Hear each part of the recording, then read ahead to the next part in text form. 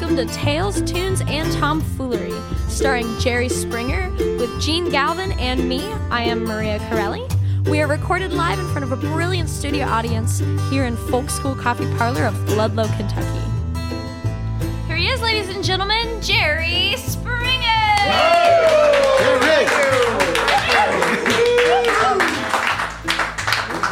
Whoa, thank you very much. It's good to be here. Hey, we start off with something kind of sad. Casey Campbell, who is our music coordinator, his father died suddenly a week or so ago. And it's especially sad. You know, people have, and I've been through it with my mom and dad, Jerry, I know you have. Maria, your mom and dad are still alive. God bless them. But it's you know, sometimes people die with a horrible disease that lingers, and that's horrible. And then there's the other one. I don't know which is better or worse, where, boom, you get a phone call.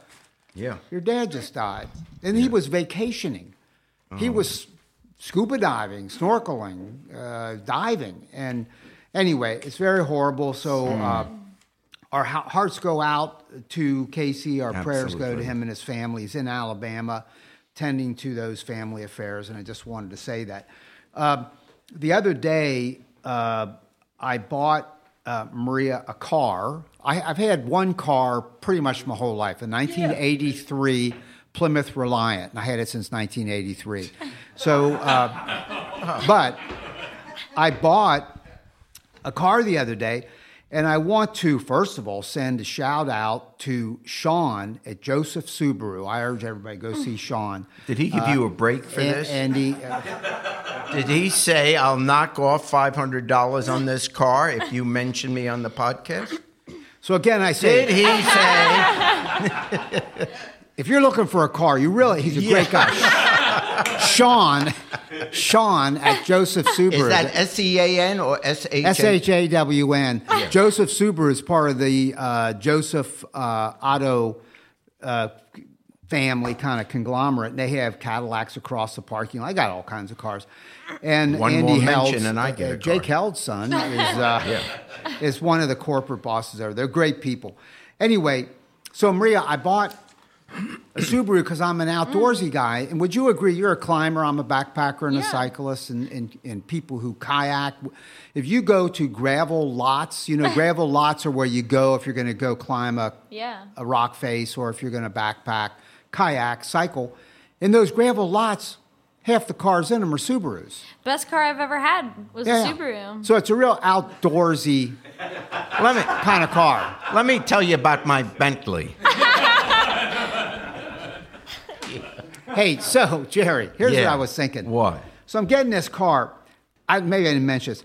Go see Sean at Joseph Subaru. Yeah. He's a great guy. And if you mention it, if you mention Gene's name. Get out of here. Sean, this is Joseph Subaru. Hey, no, here's the deal. So I got this car, and I was thinking, man, I'm getting this because I'm outdoorsy. And then I thought, well, you know, we sometimes joke I'm outdoorsy, you're indoorsy, but that's actually not true because you play a lot of golf. I know that. I have played golf with you a number of times. The most time I spend in the woods is looking for my ball. Hey, that's a pretty good line. I like it. Oh, I got it. So anyway, Jerry is in the elevator. Yeah, that's a good elevator comics. But no, you're I think a darn good golfer for a 84-year-old man. No, I'm kidding. But Jerry is a good golfer, so he is as much maybe as I am an outdoorsy guy. I spend it here and there in the woods or trails, whatever, but Jerry's out on the golf course. And sometimes, by the way, because I've done it with you, walking, not riding, not getting a cart, but walking. It gives you an idea of the kind of courses we're on. Now, sometimes. Yeah. Anyway, but here's the thing. When I have played golf with Jerry, and I have mentioned this once before on the podcast, but I think it's worthy of another mention. He loves to bet every hole, Maria. And number one, he likes to bet, and number two, he is extremely by nature competitive, very competitive. So he doesn't want to lose any hole when he's betting. But what we do is, and I plant the idea early, because sometimes we're playing with our friend Lewis, and I'll say, Jerry, Lewis is inflating or he's reducing his score. He had like a 14 on that. He told you he had a 4. And then Jerry starts to worry about that. And then he starts to ask me, well, what'd you have? Because he's always a scorekeeper. And I said, I had a 5. And he said, you didn't have 5? Yeah. The first one was next to the dumpster.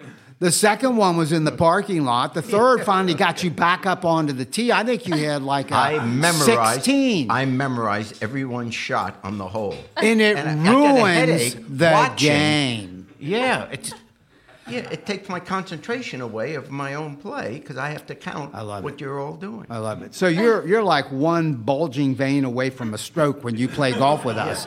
You're out there supposedly relaxing. Yeah, well, that's why you asked me before every game, how many strokes do you want? Yeah, that's right. I said 1 is enough. Thank you. That's right.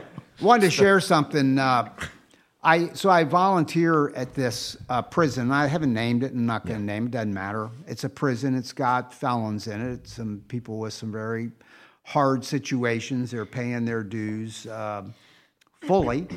And so one of the classes I teach, I volunteer at this prison, about an hour and 20 minutes from my home, so it's not nearby. And I teach a poetry writing class. And a guy wrote this in the poetry writing class. So think about this. This is coming from an inmate. Poem's called Freedom. I'm going home, he'd say, giving his stuff away. Been fighting my case for years, finally got my date in court, he'd say. But he was back here today. We gotta fight for our freedom, they say, as if freedom could be fought for or slung as booty and carried away. We've been chained up, bar-coded like a cache of rotting nuts squirreled away to ponder our existence. Be penitent, they say. How futile to hope for freedom from the chains, the bars, the walls, as if these silly bonds could bind us without our consent. From time to time, there's a bird that swoops over, not knowing this is restricted space, and swoops away, not knowing he has escaped. He simply pays no mind, goes where he wills or where the wind carries him, as I did in my book yesterday and last night in my dreams. That's pretty damn cool. That is amazing. So there is stuff coming out of, and by the way, there's a book I'm reading by a man who spent many years in prison. He is a poet, and he's now publishing poems in a book, and I may try to track him down sometime, have a brief conversation with him. But because as you tell me, many of these guys are not getting out. Yeah, so some of them aren't. I mean, I'm trying to imagine what it must be like. You're sitting there and suddenly you're writing and you're dreaming and you're thinking, and you must at some point get depressed and say, what's the point? This is the rest of my life in these 4 walls and Gina, the yard. I have a question. Yeah.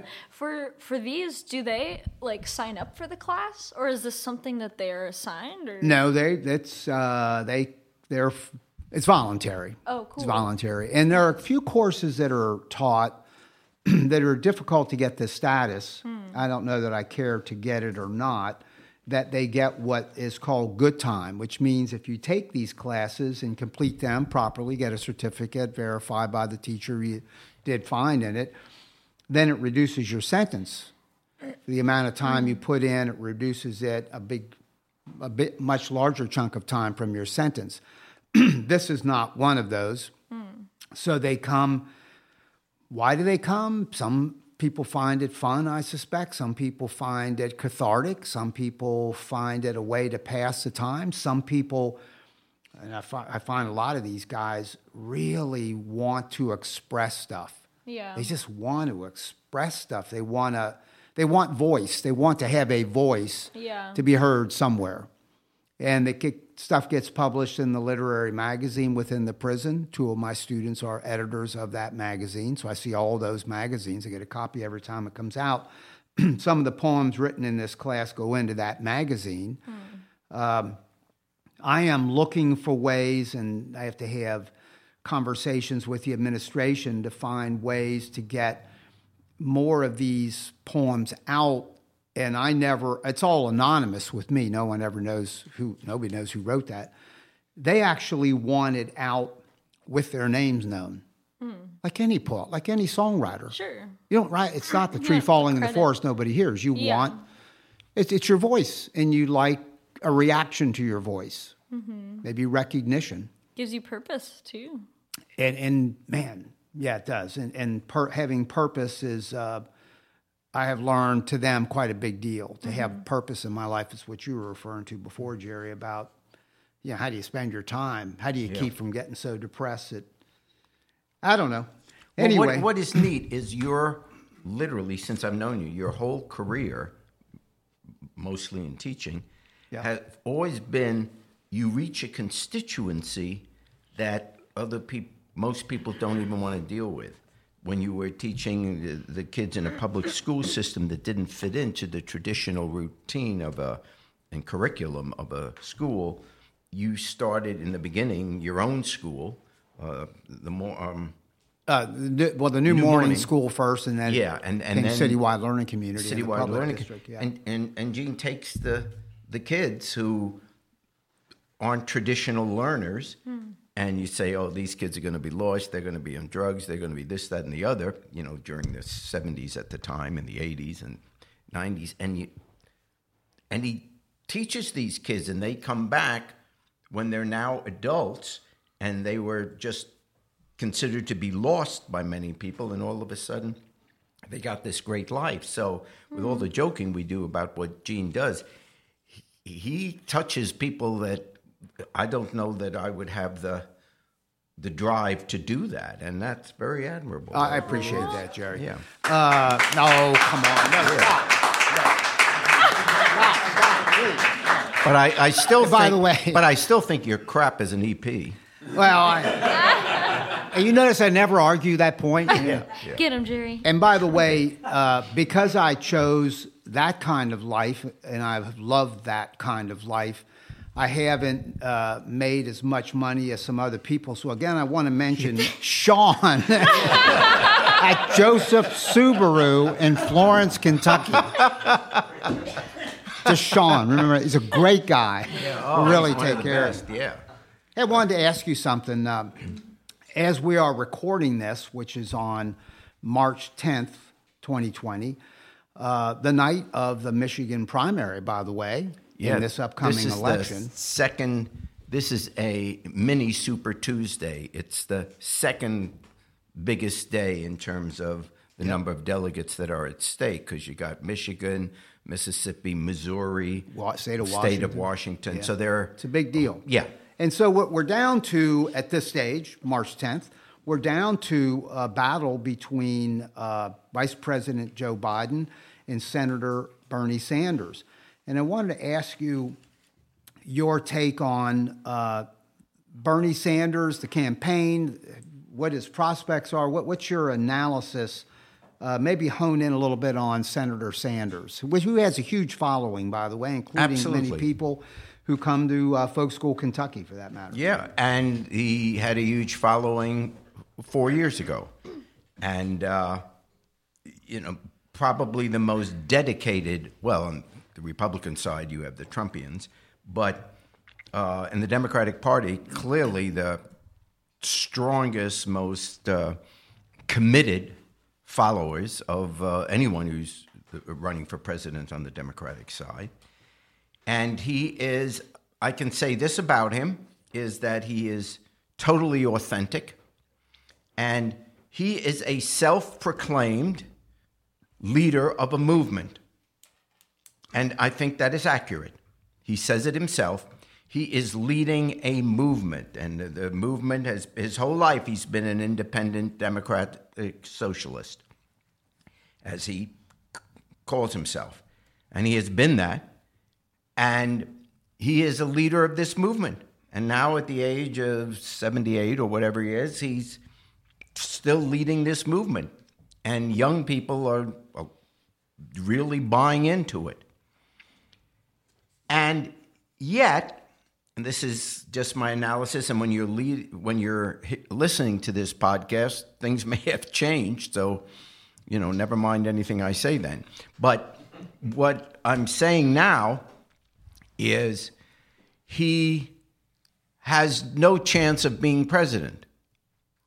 And the reason I'm saying that is having nothing to do with the fact that he's a democratic socialist, even though I think that's a pretty hard thing to sell in middle America right now.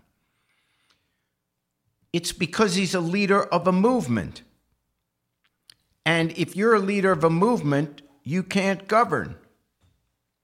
Because a movement, in a sense, by definition, requires purity, requires total loyalty.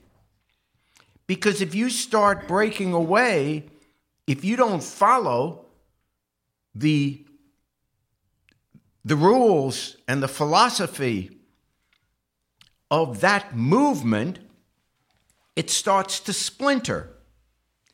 And the reason you can't govern is because a movement can't compromise. And if you can't compromise, you can't govern. If you are required to be part of this socialist movement, and the reason, for example, when Bernie is asked who would you choose to be on your ticket, as a vice president, he admittedly says, well, I'd have to find someone who was totally with me on Medicare for all, for example. So without commenting on whether those are good ideas or bad ideas, the reality is, if you have to have that purity of a philosophy, you won't compromise, you won't be able to get any legislation passed, because the reason you're a movement is because most people are opposed to you. Otherwise, you wouldn't need the movement. He recognized that most Americans are really not with him. If most Americans wanted that, there wouldn't be a need for a movement. They just vote for it. But so he's in a situation, and I think that's why he's not going to get the nomination. And if he got the nomination, he wouldn't be able to win the election, and he certainly wouldn't be able to govern. Why do I say that? There's a significant part of Americans, forget Republicans, but there's a significant part of the Democratic Party, and particularly people that live in the South and in the Midwest, and, as we're seeing, African Americans, that don't want that philosophy, that don't want that. And so what they might do, let's say there's someone voting in this general election who, and there'll be a lot of people, who just can't stand the notion that, realizes America can't have another 4 years of Trump. So they don't want to vote for Trump. So they would end up, some of them, voting for Bernie, but they will then vote for a Republican senator or Republican Congress to make sure that he can't get through all the socialist things he wants to get through. So, the advantage of that would be you got rid of Trump, which is what the Democrats want, but yet to make sure that it doesn't go too far to the left, the people in the middle of the road, the independents, moderate Republicans who will agree not to vote for Trump, but they'll vote for a Republican congressman and a Republican Senate. So we won't win the Senate. We could lose the Congress. And in any event, if one of those bodies is Republican, the things that Bernie is talking about has exactly zero chance of getting through. So that's why Bernie can't be president, even if you love everything he's saying. You know what you want. You want what Bernie is saying, what Bernie wants. You're committed, but now step back and see how is that going to be achieved. It can't be achieved.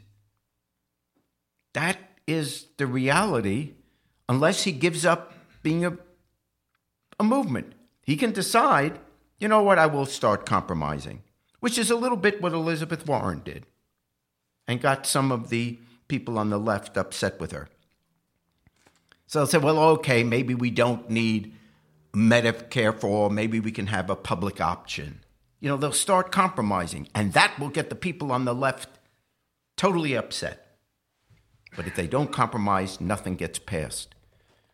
So to Bernie Sanders, he's done a great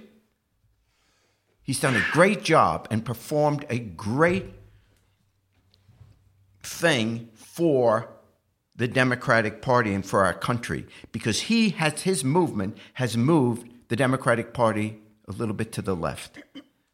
We're starting to talk about things we never would have talked about before. So this movement has been an incredibly positive force. But as long as he stays a movement which demands no compromise, there is no way that what he wants can come true, either because he won't be elected, or if he is elected, we will have a Republican Congress and a Republican Senate.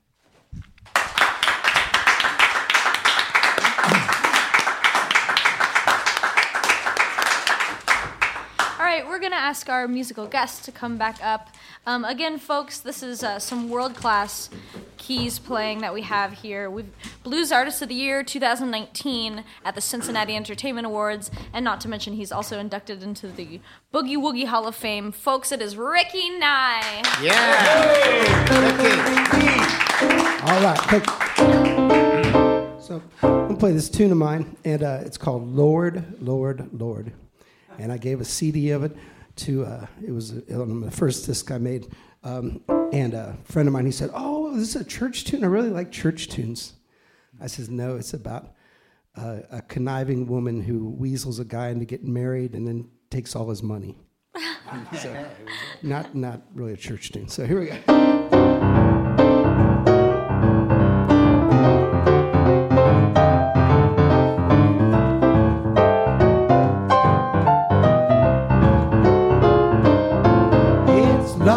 Lord, Lord, girl, you got me good. Now we're married, just like you said we would. Well, you got me cooking, we're running out the track. Yes, you know I love you, baby, but please don't take all of my cash.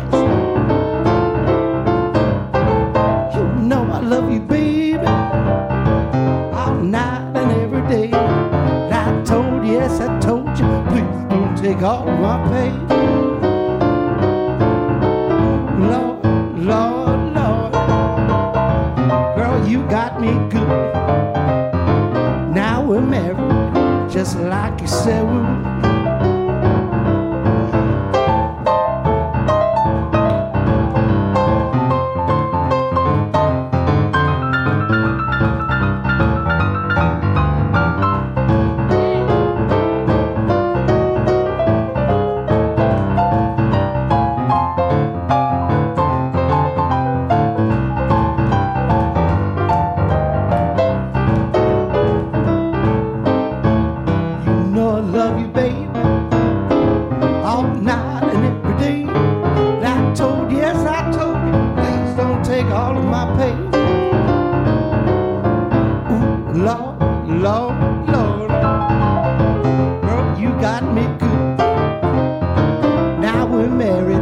Just like you said we would.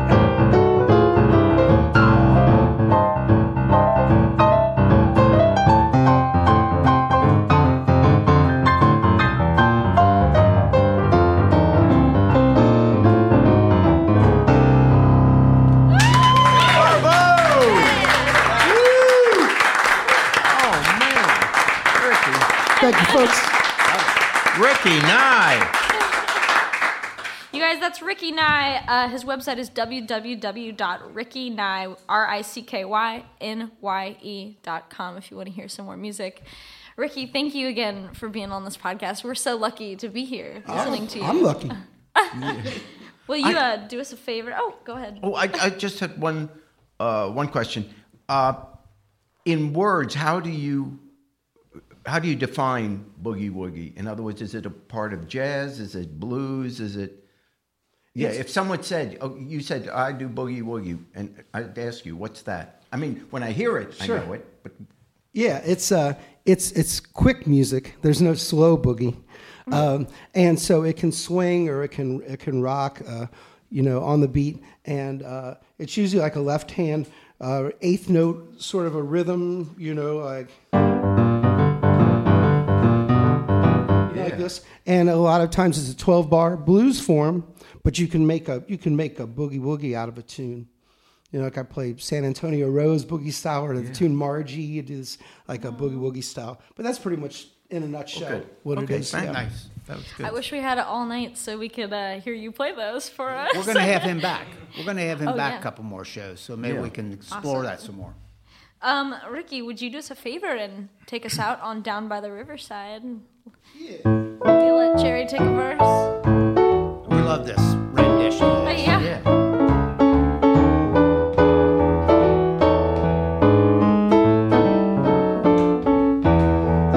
Lay down my heavy load down by the riverside, down by the riverside, down by the riverside. I'm gonna lay down my heavy load down by the riverside, down by the riverside.